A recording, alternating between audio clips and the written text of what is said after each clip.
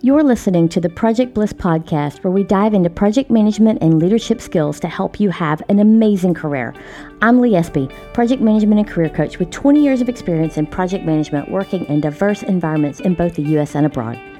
But this podcast is about you and how you can have the most amazing career in project management. This is a career that lets you continue to grow, serve, create, collaborate, and earn a great income while you're doing it. So join me and learn how to level up your career.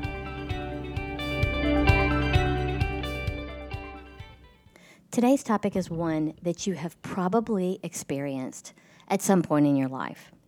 Whether or not you're familiar with the term imposter syndrome, you are likely familiar with the feeling. It's the feeling or belief that somebody will discover that you are a fraud, that somebody's going to find out that you don't know what the heck you're doing.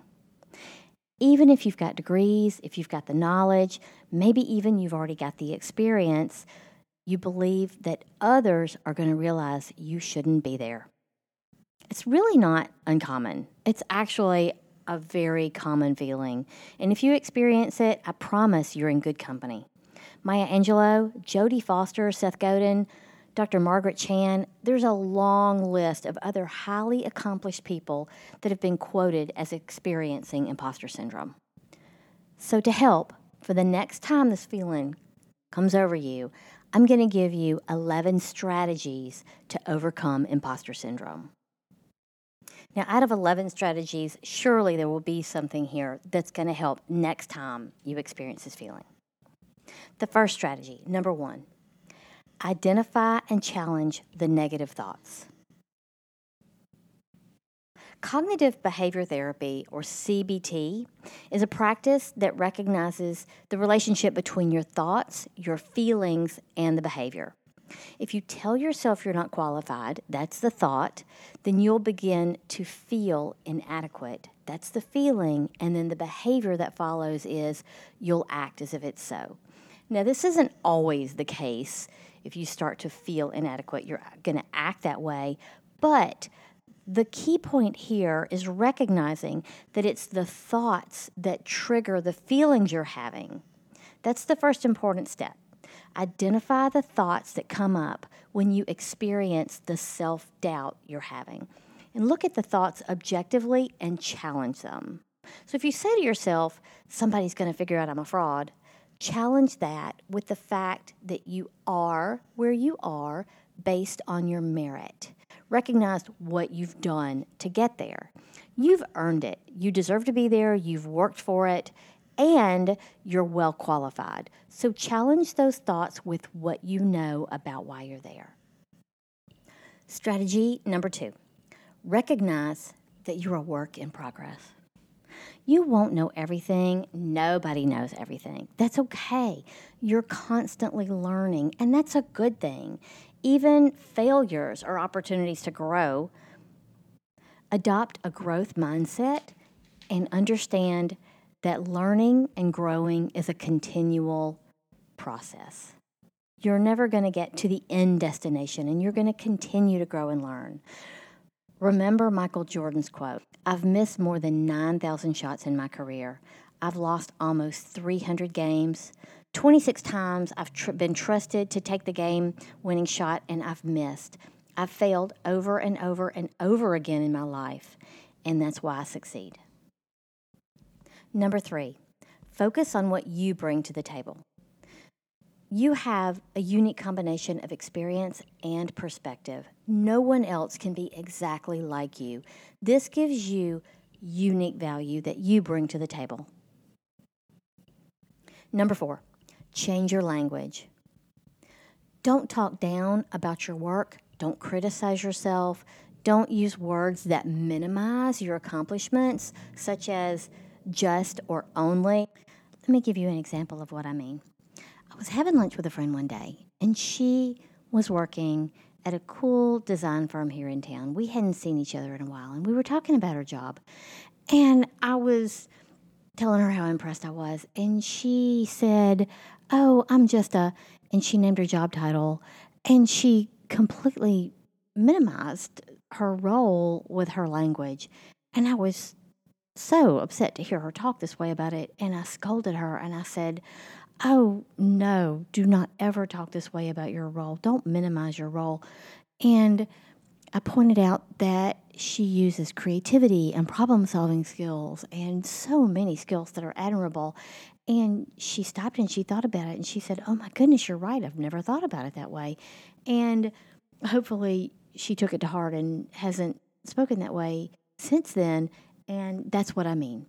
So don't minimize or diminish your value or the value of what you do. Number 5, accept compliments. The same advice regarding language goes for accepting compliments. When somebody compliments your work, accept it graciously and recognize that you've done something worth complimenting. Okay, we're on number 6, and hopefully you're finding some good stuff here. Number 6, change your body language. Act as if you are already the confident version of yourself that you want to be. If you're not familiar with Amy Cuddy, I highly recommend her work. You can find her work on TED Talks, and she's got a wildly popular TED Talk called Your Body Language Shapes Who You Are. I have a link to it in my article, and I'll put a link to it in the show notes. She and her team ran experiments in which they had test subjects adopt either high power poses or low power poses for 2 minutes. And then they tested hormonal levels. They tested testosterone and cortisol. They found changes in the subject's testosterone and cortisol levels after only 2 minutes. These simple 2-minute poses cause hormonal changes that can impact your brain to be confident and comfortable, or alternately, stress reactive. So, faking it until you make it can actually lead to real change. If you hadn't seen the video, watch it, seriously. Again, I'll put the link in the show notes. Number 7, list your accomplishments. Recognize all that you have succeeded in or managed to overcome. Everybody's faced challenges, so I know you have. You've overcome obstacles, you've succeeded, you're strong, and you're capable. You've done things that required courage before, and you've possibly even changed someone's life through an act of kindness or support. Now, if you need to physically make a list that you can have handy to pull out when you need it, do it. And add to it as you remember things or you have new successes. Number 8, discuss with successful friends. Have conversations with friends who you see as bold and accomplished. It's possible they'll tell you they've felt the same way, and this can help normalize these feelings for you. Also, their advice on how they dealt with it, along with their encouragement, can help you move through this self-doubt. Number 9, focus on helping others. When you take the focus off yourself and offer support and value to others on your team, you not only lessen the stress of self-doubt, but you gain confidence by adding value and helping others succeed. Number 10, get involved in professional organizations in your industry. This is a tip from certified career strategist Christine Cristiano, who often encounters imposter syndrome in her clients. She shared that many of her clients who get a big promotion often have these feelings of self-doubt. And she tells them to get involved in their industry association, and if they're able to help others in the same career, in the same industry, she finds that it lessens that self-doubt for them and it gives them a boost of confidence. And strategy number 11, accept it. You may never completely escape imposter syndrome, especially if you continue to step out of your comfort zone and seek growth opportunities. As you continue to succeed and reach for new challenges, it may likely emerge again. But when it emerges, recognize it for what it is and move through it. Financial planner Carl Richards has a quote in his weekly New York Times column about this very thing. He says, and I quote him, "I've learned to think of it as a friend.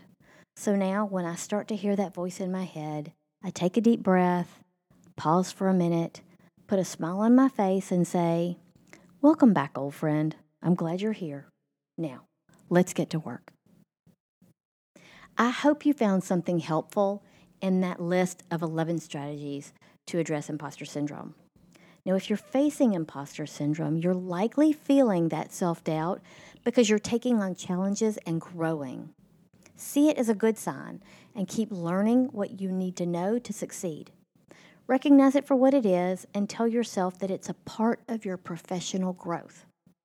But to make it easier, I've created a download. If you want to download this list of strategies and have it handy when you need it, go ahead. I'll put a link to the article in the show notes and you can grab it there. I hope you found this helpful.